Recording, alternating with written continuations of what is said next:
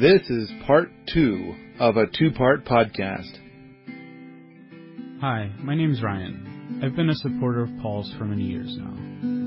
I wish to get the podcast and video creation part of the system we call Paul back up to full speed. And I think Patreon support is a big part of that system. Go over to patreon.com/Paul Wheaton. Make a pledge for each artifact that Paul creates. Again, the site is patreon.com/Paul Wheaton. You can also find the link in the podcast notes. Enjoy the podcast. So, all right. Sorry, my mind went off on a weird thing. It might be handy for Fred or somebody that, like, some of the trees that are out there are going to be larger. Like when you're building a Wofati, say Cooper Cabin, there's those 2 center posts and that massive beam going over top of them. And I'm going to guesstimate that beam is like a 36-inch diameter log. And normally you wouldn't use that size of a log. Say in comparison, Allerton Abbey, maybe it has 12-inch, or maybe there's a couple 16-inch logs somewhere in there. But my thought is I'd probably be targeting after you peel the bark, maybe a 14-inch diameter beam and then 12-inch posts underneath that beam. So there's going to be trees larger than I would want to use for my own Wofati.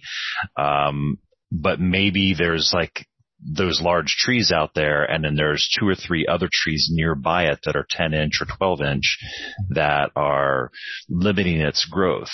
And so if certain trees are flagged as leave these be because they're big enough now that we'll just let them continue to grow and they'll turn into great sawmill material. But then pull all the trees that are within 15 feet of that, and use that for Wofati material so that you can sort of thin out and have these larger trees then can start to fatten up as a result. What we've been doing is a type of forestry practice where, you'll get to a bunch of trees and there'll be like 7 trees.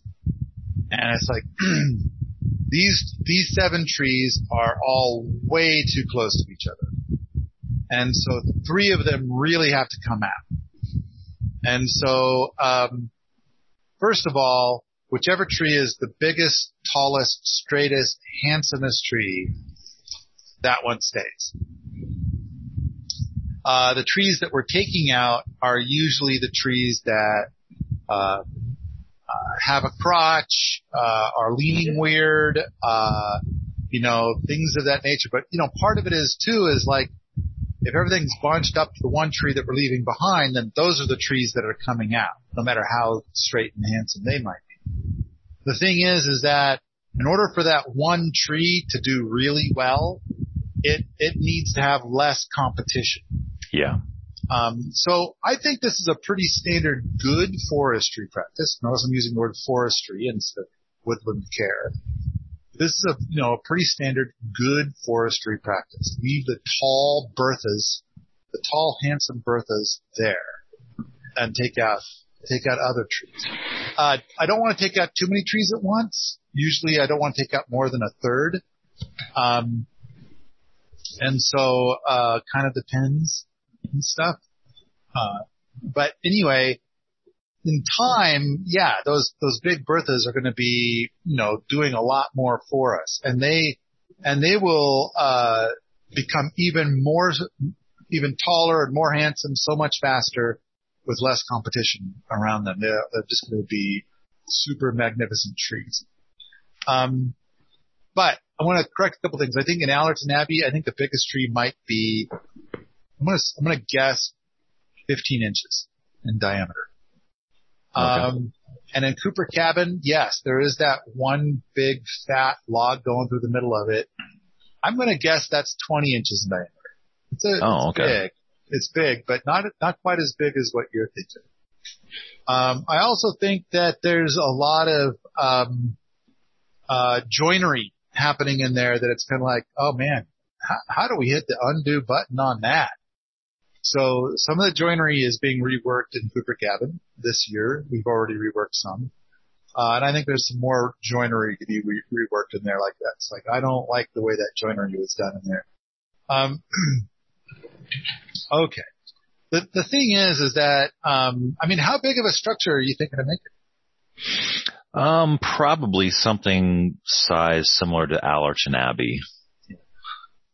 I kind of think that, and we have not done this ourselves yet, but I kind of think that when the day comes that you want to expand a Wofati, I think it won't be too hard.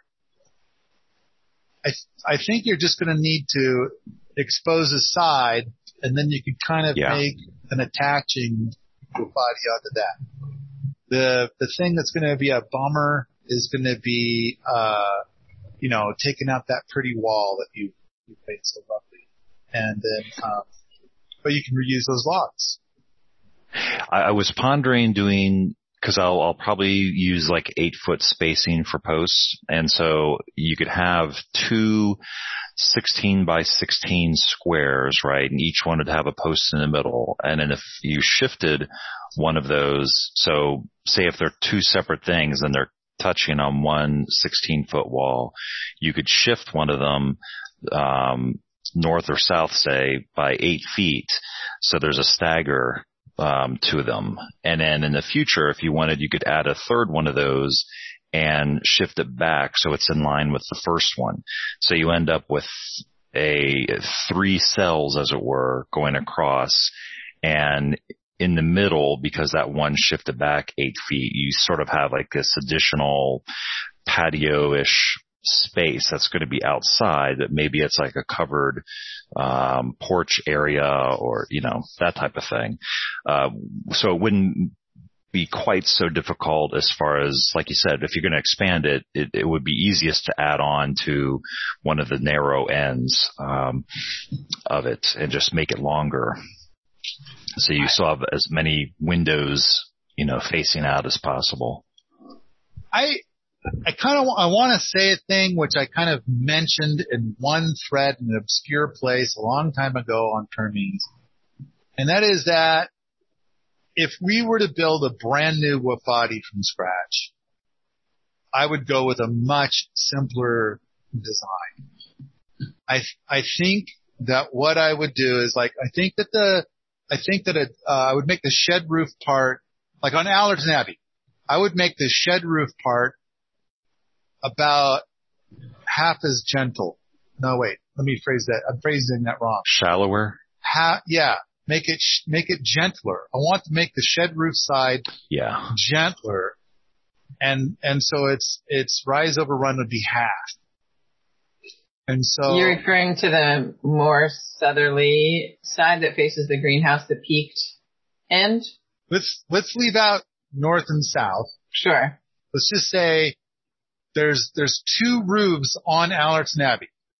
There's a shed roof and there's a gable roof. And the gable roof looks toward the greenhouse. Yes. Great. Yes. The shed roof is just, so first I would make the shed roof gentler, and I would eliminate the gable roof, and you could either do another shed roof going out that way. That's very gentle. So the water would run back from that shed roof and meet between halfway, and then it would go out the sides. So that's a possibility. Or come up with something that's still a bit, if you want to do something that's gable roof-esque, I think what I would do is do a flat roof on the inside, put the dirt down in a very gentle gable roof shape, and then put another membrane over that. And then the facade would have a bit of a gentle gable roof thing going on. So, but I kind of like the idea of shed roof meets shed roof, and that the water meets in the middle and runs to the sides. I think that is currently my preferred Wafati design. And part of that has to do with having worked with these so much. The gable roof designs on the interior have been a little too interesting, and it's led to problems. I don't want to do it again. And plus, I think it added a lot to the build time. Oberlin, you got your hand up. Yeah, I just wanted to make sure I understand what you were describing. So you're actually talking about the height of the roof over the door being taller than the height of the roof at the center of the building. Is that correct? Yes. Cool. Yes. Thank you. Yeah. So it's that not sounds fascinating. It's not a flat roof. Right. It is a shed roof where like the back of two sheds meet.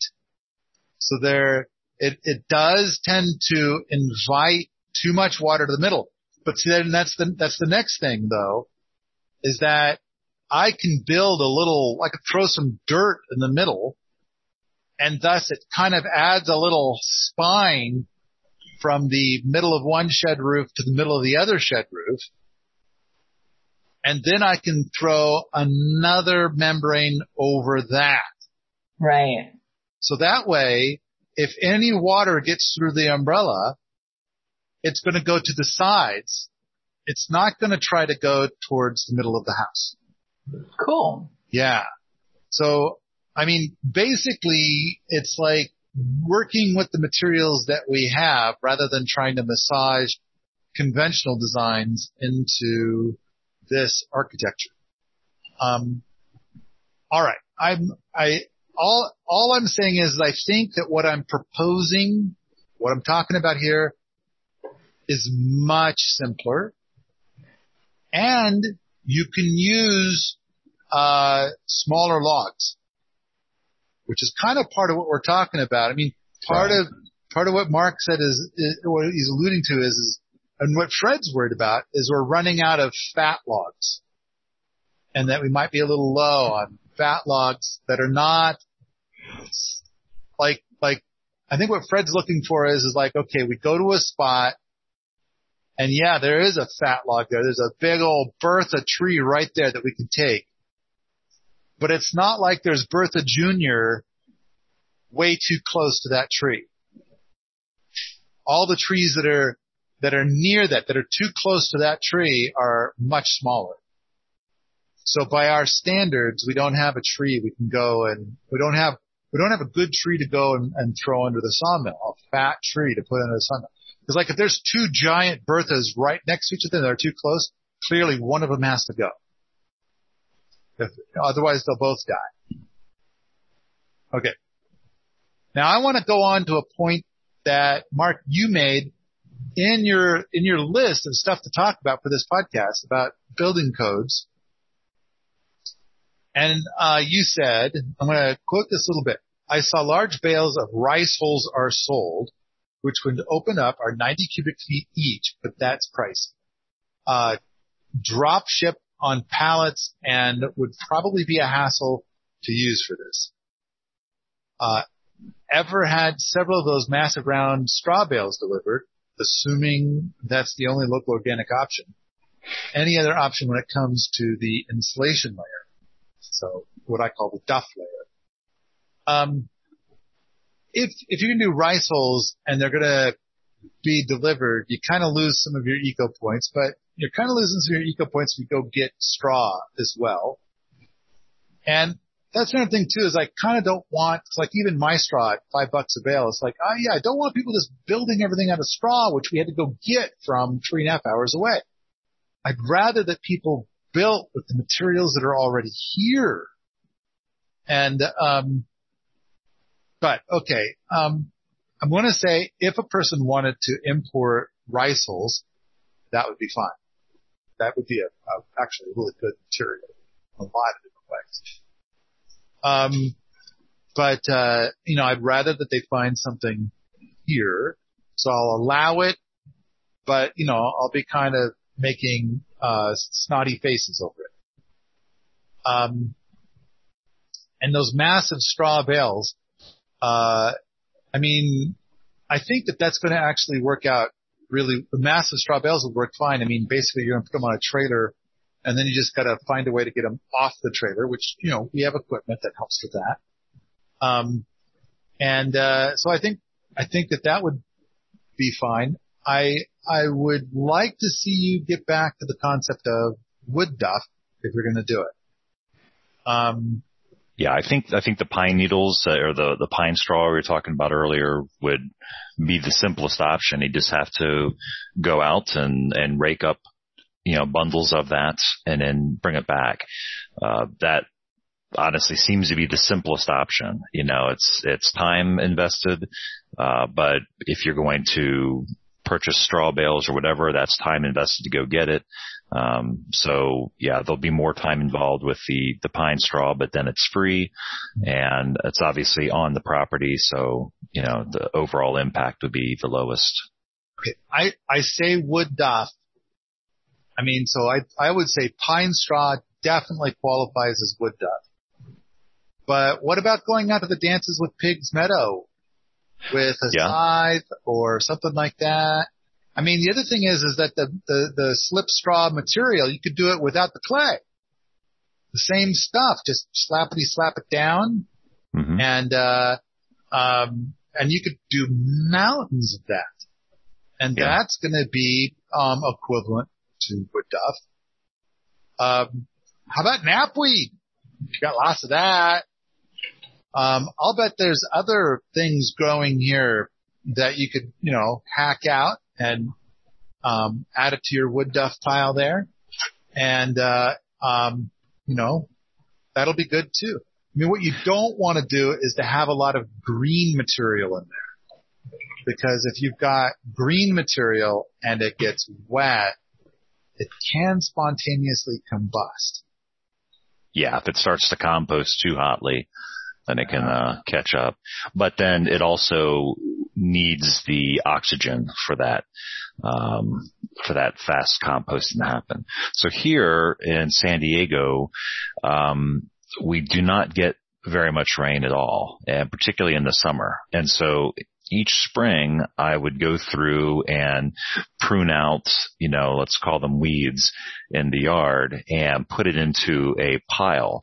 And I'm not actively doing anything with that pile, so I wouldn't call it a compost pile. And I'm looking at it here through the window, and I have this nice brown pile of weeds that are almost the exact same volume as they were when I put them in green. They dried out and turned brown, and they're not breaking down quickly, we'll say. So I can certainly see having a little staging area, right? Something that's covered in case it rains, it won't get wet, where you can scythe out grasses that are getting tall in the meadow or weeds, pine duff, all that kind of stuff, and that could be accumulated in a pile where it's kept dry and then used, when you get to that point of wanting to cover it all up, and just being able to take a garden fork and toss it in there and, put in 6 inches or a foot thick, and then put your waterproof membrane on top of that, and then soil, your 2 feet of soil on top of that. I do think having the insulation layer will help when it comes to the earthen mass around the wofati, just to protect it. Because in the wintertime, like you're talking about, it could take so many weeks to go through a foot of soil, but you're also dealing with that from the top. So when that soil gets wet, then the heat is immediately going to be drawn out of, wet soil. Say it's 35 degrees and it rains overnight, right? That top 2 feet of soil is going to be, at most 40 degrees, by the next day, that's soaking wet, soil.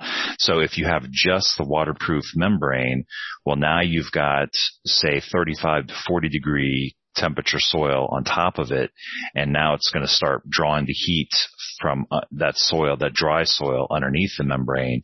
It's going to start pulling heat out into the atmosphere from that layer. So in the wintertime, say if you get a foot of soil every 2 weeks, as far as heat transfer, then unless you have, a hot spell during the wintertime, if it's consistently, say, 30 to 40 degrees out, well, then after 2 weeks of that, you're going to have that top foot of soil underneath the membrane is also going to be getting down towards 40 degrees.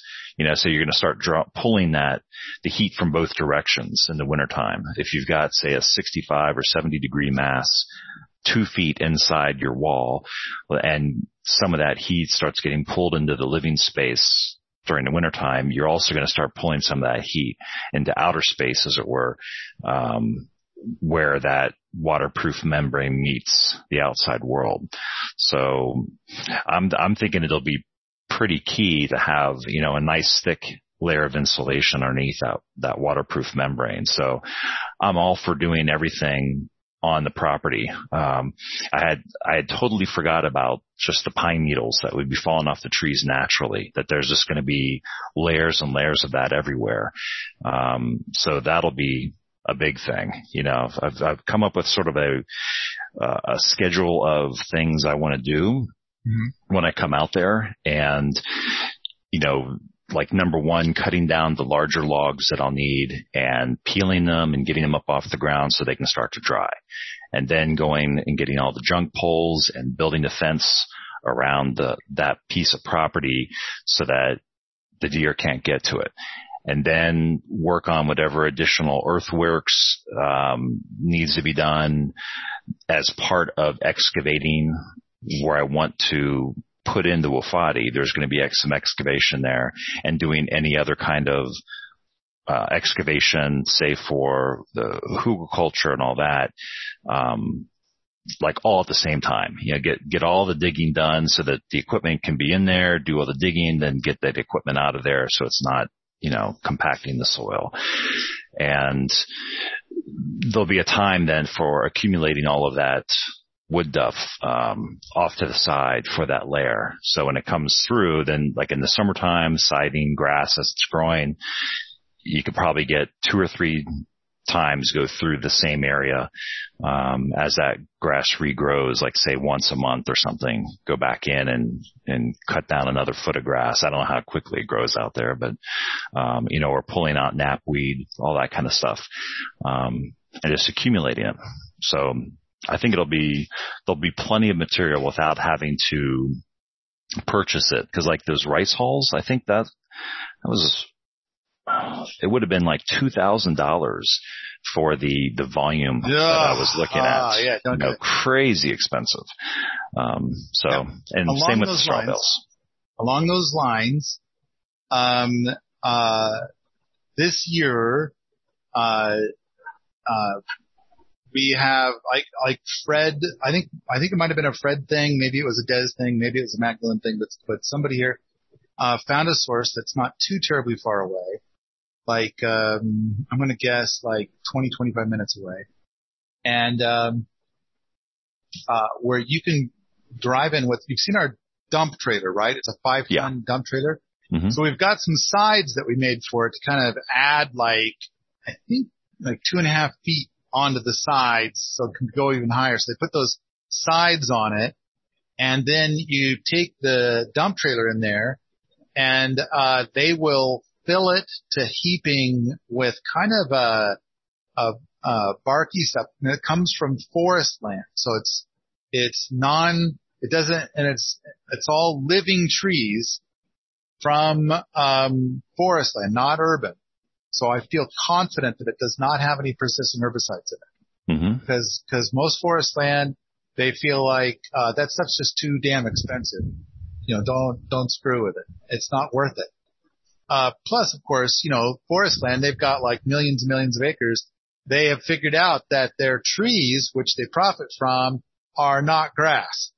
And so why spray, tree poison on their trees, which is their profit thing?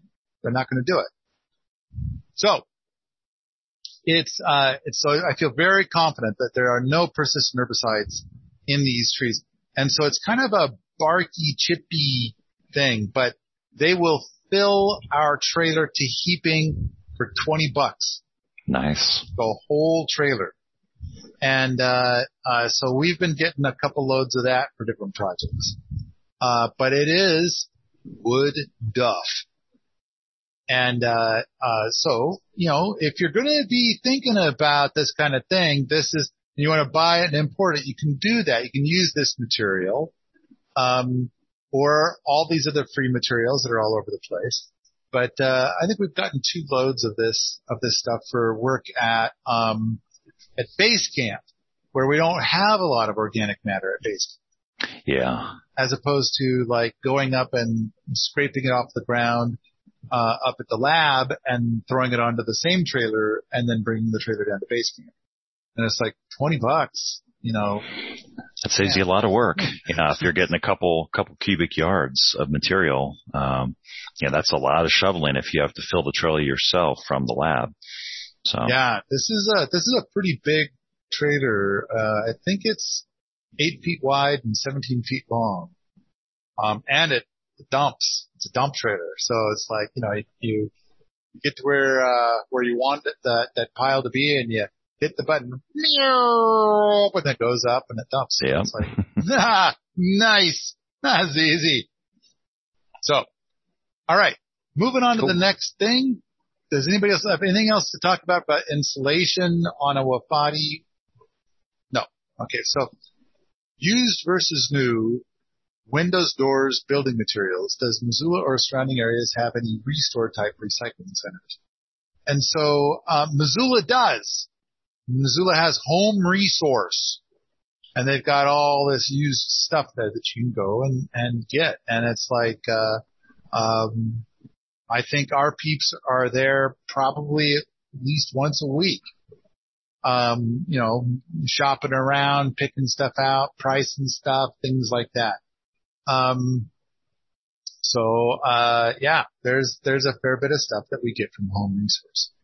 And so, they'll sell it to you too, I'm sure. So, yes, there is this.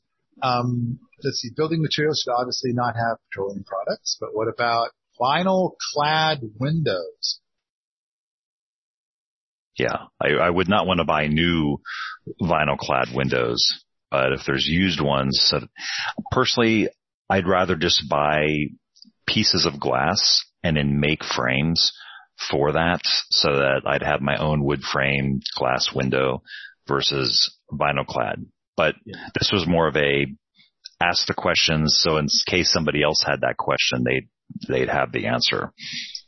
Yeah, but I don't see myself wanting to use vinyl for any of that. It just would look so out of place, I think. I agree. Let's not use vinyl clad. I don't think anybody's tried to bring vinyl clad here. And for the greenhouse, that's double pane glass on the greenhouse, that we bought brand new. But I also know that for the solarium that, Des is using some glass that was donated by, Eric Raderson. And, when he brought those big loads here of donated stuff, and then, Bo brought another load with all this glass. So we're going to be using that glass for it. And we're also using, that same glass for, Mud's new, solar food dehydrator with rocket assist. So, cool. Anyway, it's kind of like, I kind of feel like used glass is pretty easy to come by. Okay. And, but yeah, when you want to get the stuff where it'll have a way of opening and closing, all the stuff we've been getting has had a metal framed. So, no, I haven't seen anything that's like the vinyl stuff. All right. Custom windows are made for the greenhouse. Is this a reasonable option for affordable windows? The greenhouse ones are tempered glass because they're going to be basically like laying out, waiting for hail. Right? And so it's a pretty heavy tempered glass. So it costs us a lot. But if you're getting regular normal glass, you're going to find that it's a lot cheaper to get the glass that comes in standard shapes and sizes. Right. Yeah. And, So, I'm going to say that, you probably want to get the standard sizes, but you can also buy it used. Pretty easy, pretty cheap. Glass can be ordered to make something custom, but a dual pane window, made that way probably would have condensation issues. Okay, that's a really good point. When you buy double pane glass, my understanding is you gotta buy it locally.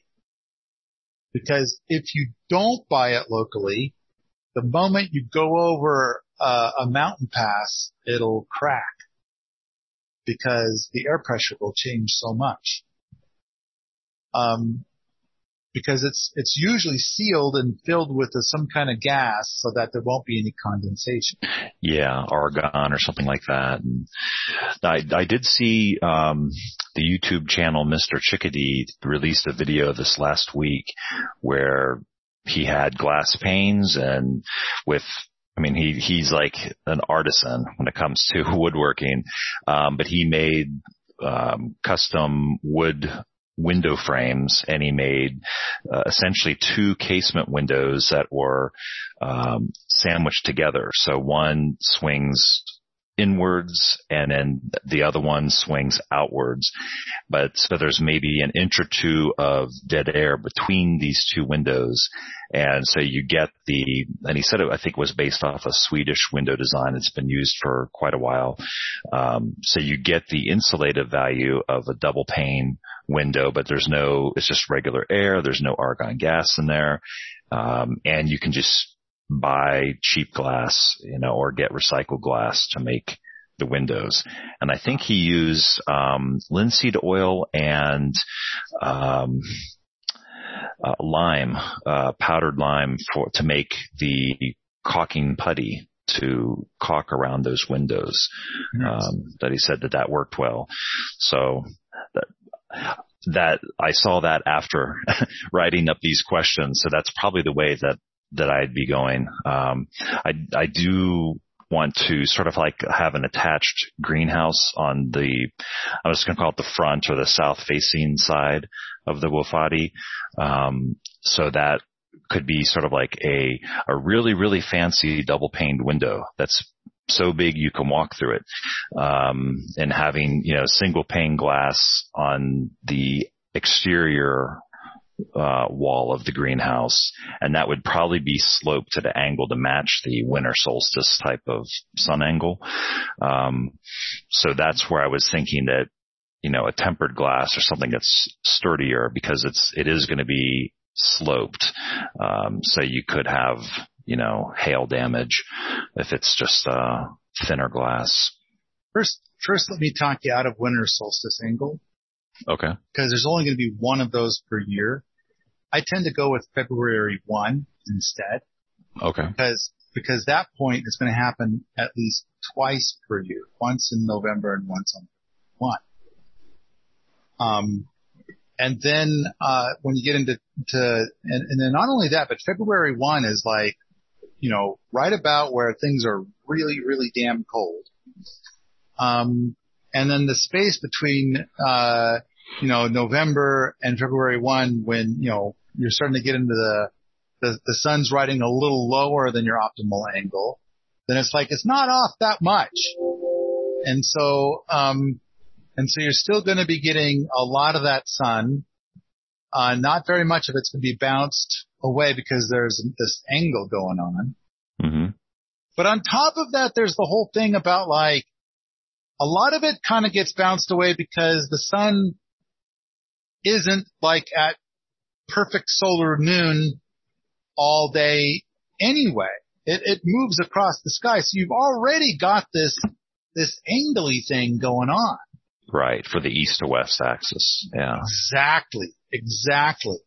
And so it's kind of like, so therefore I kind of feel like the angle for about February 1 is about perfect. But that's just me, and I'd love to hear some possible variations on that and the reasoning for it. Okay. Yeah. So I like the idea of seeing what Mr. Chickadee has done with those windows. I know that YouTube suggested that video to me like a few days ago, and I was in the middle of a bunch of other stuff, so I didn't look at it. Usually I like to watch his stuff.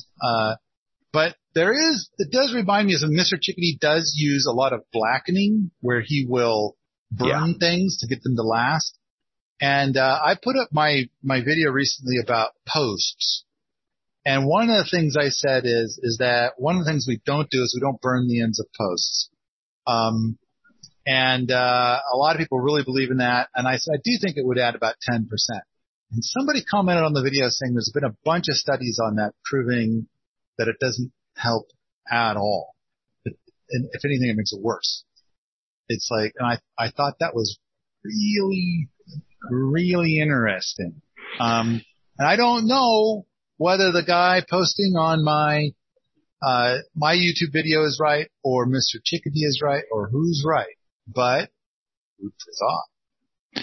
Yeah, I know he does a combination where he'll char and then he'll also, paint on some kind of preservative, and usually it's a combination of like linseed oil, pine tar, maybe something else, in combination to help. So maybe just that painting on that kind of a natural preservative would be plenty. And of course, I prefer the method of don't have the logs sitting directly against the soil in the hole. You know, you're going to dig a hole, dig it wide enough to put a couple inches of gravel around it and, you know, keep it away from that dirt as much as possible. So I don't think I'd bother with the charring. One, the logs are going to be so large. You know, these aren't going to be 4-inch diameter, sticks that I would char, and there's so much of it to char. I'd be the person to say, well, my 12-foot pole is now 10.5 feet long, and the rest broke off because I waited too long or couldn't get it out of the fire. So I'm going to try to keep it as simple as possible. I think there's a lot to be said for something that's a bit more of like an envelope house, and that what you're going to do is like on the south, like if your greenhouse can be, or if your wofati can be angled to face south so that the big wall is facing south, and you kind of set up something that's a bit of a greenhouse there. And then you've got the greenhouse maybe protruding an additional foot and a half out. And then you've got your 5-foot eve until you get to your interior wall. You kind of have this little bit of an enclosed porch right there. And it's like, even if it's just single pane glass and it's a little drafty, if the temperature outside is 0, I kind of wonder, and if the temperature inside is 72, I kind of wonder what the temperature in between would be. And I suspect it's going to be something on the order of like 30 or 40.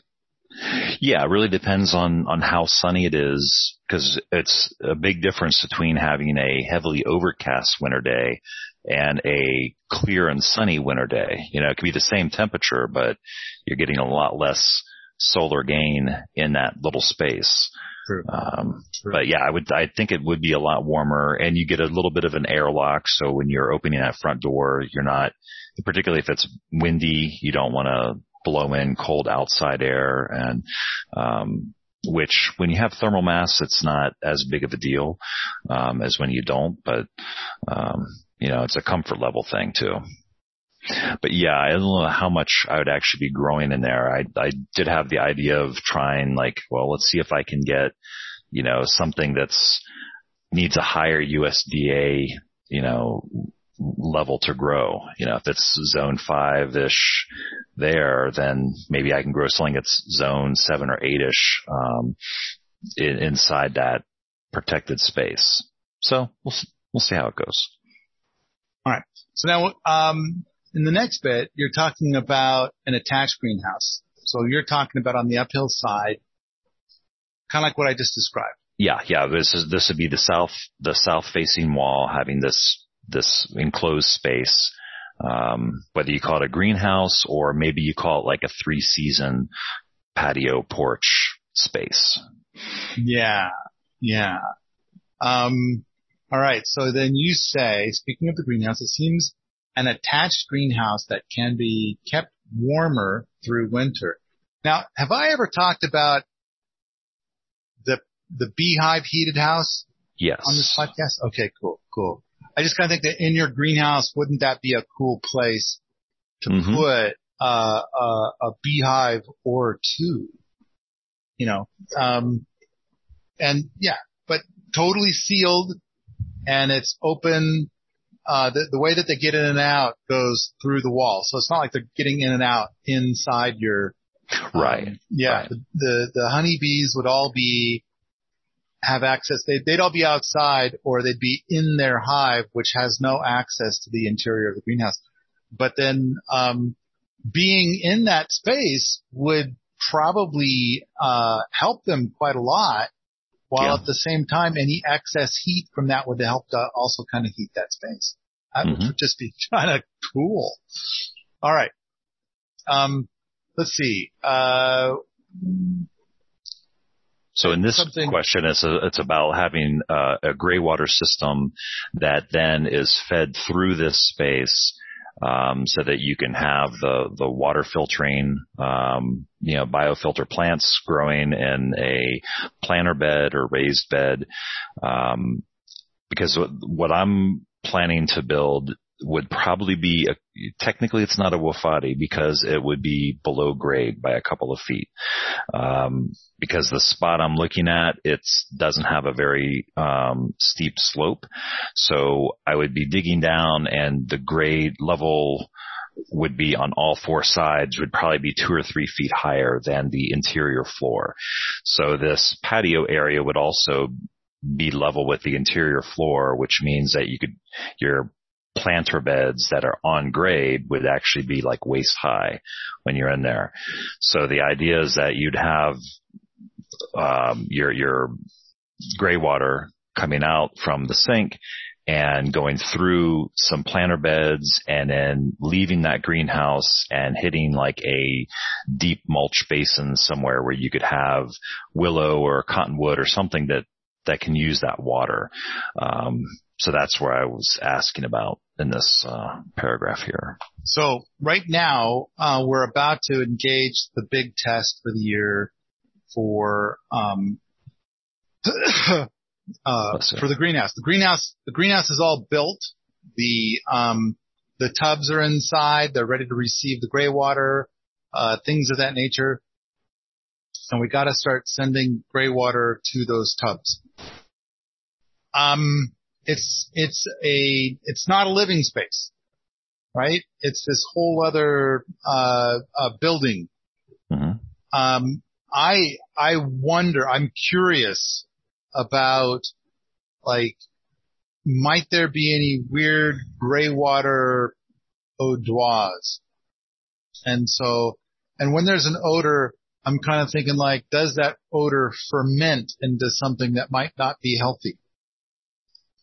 And so it's like, do we need to be thinking about, ventilation when we do this? And this is an experiment, but I am curious about a bunch of different elements to it, including like, is there going to be some sort of off-gassing of organics from this system? Or will the air just smell perfectly fresh and clean and be fine and lovely and things of that nature? So, it probably would be good. We've got some really good, air quality testing equipment. And so maybe we should be setting that up at some point there. I'm just thinking, all I'm doing is I'm saying like, I think go ahead and move ahead with your plans because you're not going to actually start building until next summer. But by then we'll have more data from the greenhouse at Allerton Abbey, and we'll, be able to know whether or not this is a good idea to do. Yeah. Because you're going to be having human beings in there 15 times more often than there will be human beings in the greenhouse at Allerton Abbey. Right. Yeah. So I'm just sharing that thought, before you leap there. Let's see. Another thing is that, I did find out an interesting thing about Greywater, which went into the skip stuff about Greywater. And that is that a willow tree's roots are active all winter. They're just not as active as they are through the summer. So, that would mean that if you had a big ass willow tree, that you could have a mulch pit out there. And if your willow tree is into the mulch pit with its roots, that it will continue to function through the winter. Ta-da! Okay. Great. Now, I think, now we've got a few paragraphs to go, and I'm thinking I'm running out of time for today. But, and we could circle back next week. No problem. Seems like I've got like a bunch of stuff I kind of want to cover in a Permaculture Smackdown podcast coming soon. But we could pick up where we left off with this next week, unless you think that what's left here in your list is something we could whip through pretty quick.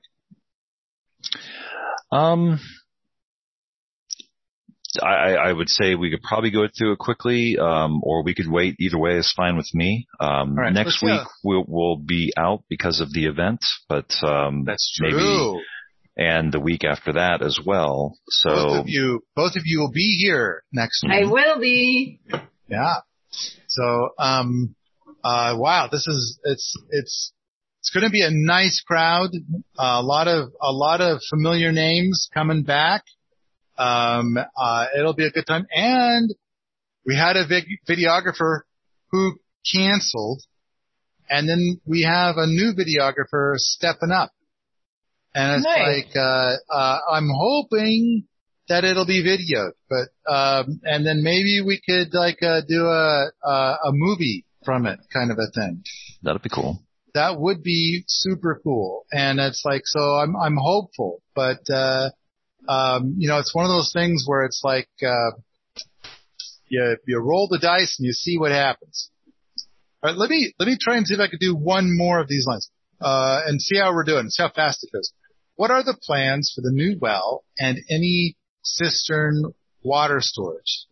Will there be any water lines or distribution plans? So, there's, right now, the plumbing for the cistern is going from the cistern, a bit south and then along Pascal Road until it gets to Pearl Road, and then it heads north. And then there's a T at Allerton Abbey. Then it continues on heading north until it hits Cooper Cabin. And so, is the plot that you're considering along that line at all? I don't think so. The plot I'm looking at is along Pascal Road, but I think it's north of where the well is and where I think the cistern currently is. Sounds like that line's going sort of southwest along Pascal Road, right? And then it's turning north. So I think it's going the other direction from where I'm looking at.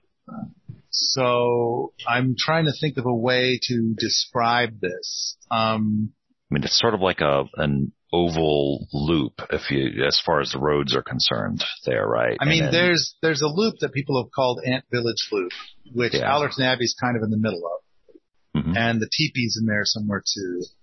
But, and that's Pascal Road and then Pearl Road and McDaniel Road, which, we've just named so we know our way around. I mean, it's not formal in any way, shape, or form. It's very informal. But let's just say it doesn't touch. It crosses McDaniel Road, but doesn't follow McDaniel. And so I don't know if that helps you, but I can say that the cistern runs the line runs from the cistern, runs south a little ways on Pascal Road, and then Pascal Road takes a hard right. Mm-hmm. And then it goes west on Pascal Road until it hits Pearl Road. And then you hang a right, which is then going north towards Cooper Cabin. Okay. But you stop by Allerton Abbey on the way. Okay. Yeah, I think that if you are looking at the Ant Village loop, that the spot I'm looking at is somewhere around 3 or 4 o'clock on that very lopsided clock face. While the well and the cistern and all that are more like at the 5 to 6 o'clock, part of it, and then it's going clockwise up and around. So I'm not on the existing line, but maybe that's something that I can look at adding in later. That's a possibility. Okay. Another well is a possibility. There's lots of possibilities. Okay. So, okay. And it's possible too that we could, figure out a way to get you water with permaculture techniques and without this conventional wells. True. All right. What are the plans for the new well? Water storage. Will there be water lines or distribution lines? Yeah, and I think that's being documented on Permies, so that's being put in. Could a person install a water tank of, say, 300 gallons? And you know what? With all this stuff about cisterns, I do have one idea. So we've got sand and clay. And of course, there are bricks available that are made from clay. They're just clay bricks. Mm-hmm. And I have this idea. What if you were to make, and it doesn't be not you exactly, but you made a pit that's for a cistern, and so you put clay in the bottom, and then on top of that you put sand. And then on top of that, you put a layer of bricks that are mortared with clay and sand. And then you start building a circular brick container where behind the bricks are sand and clay. So the clay is going to be very sealed and watertight. And then you just build it up in such a way that behind the bricks you're putting in some clay against the dirt and some sand against your bricks. Mm-hmm. And you just buildy that up all the way up. So now you've got like this circular arch of bricks holding back all of the sand, clay, and dirt. And it's basically a cistern on the inside, 0 cement, all clay and sand. Mm-hmm. That's all. That's what I'm trying to describe. Yeah, if it doesn't have any kind of frost heave issues, because on the inside, if that's full of water, then that thermal mass is unlikely to freeze unless you just had a really, really long spell.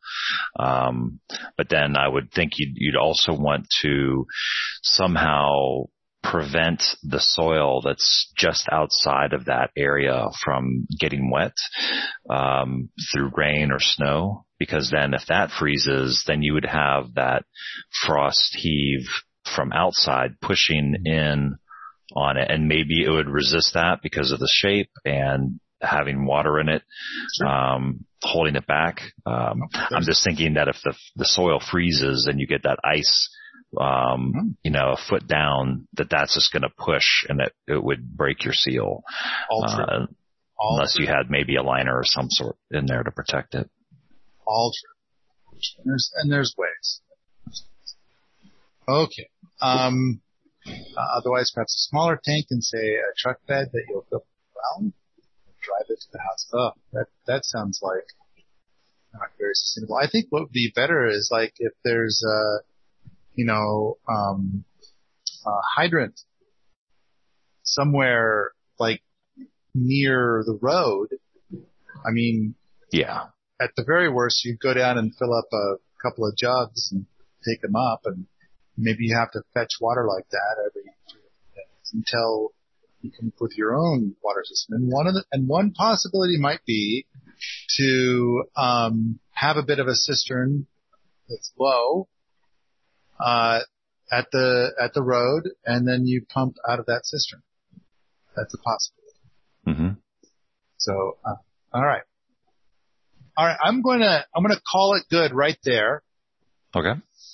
and we'll finish the rest of this, which is just these last 2 bits, in a few weeks when we're all back home again, and we're not in the middle of this mega event.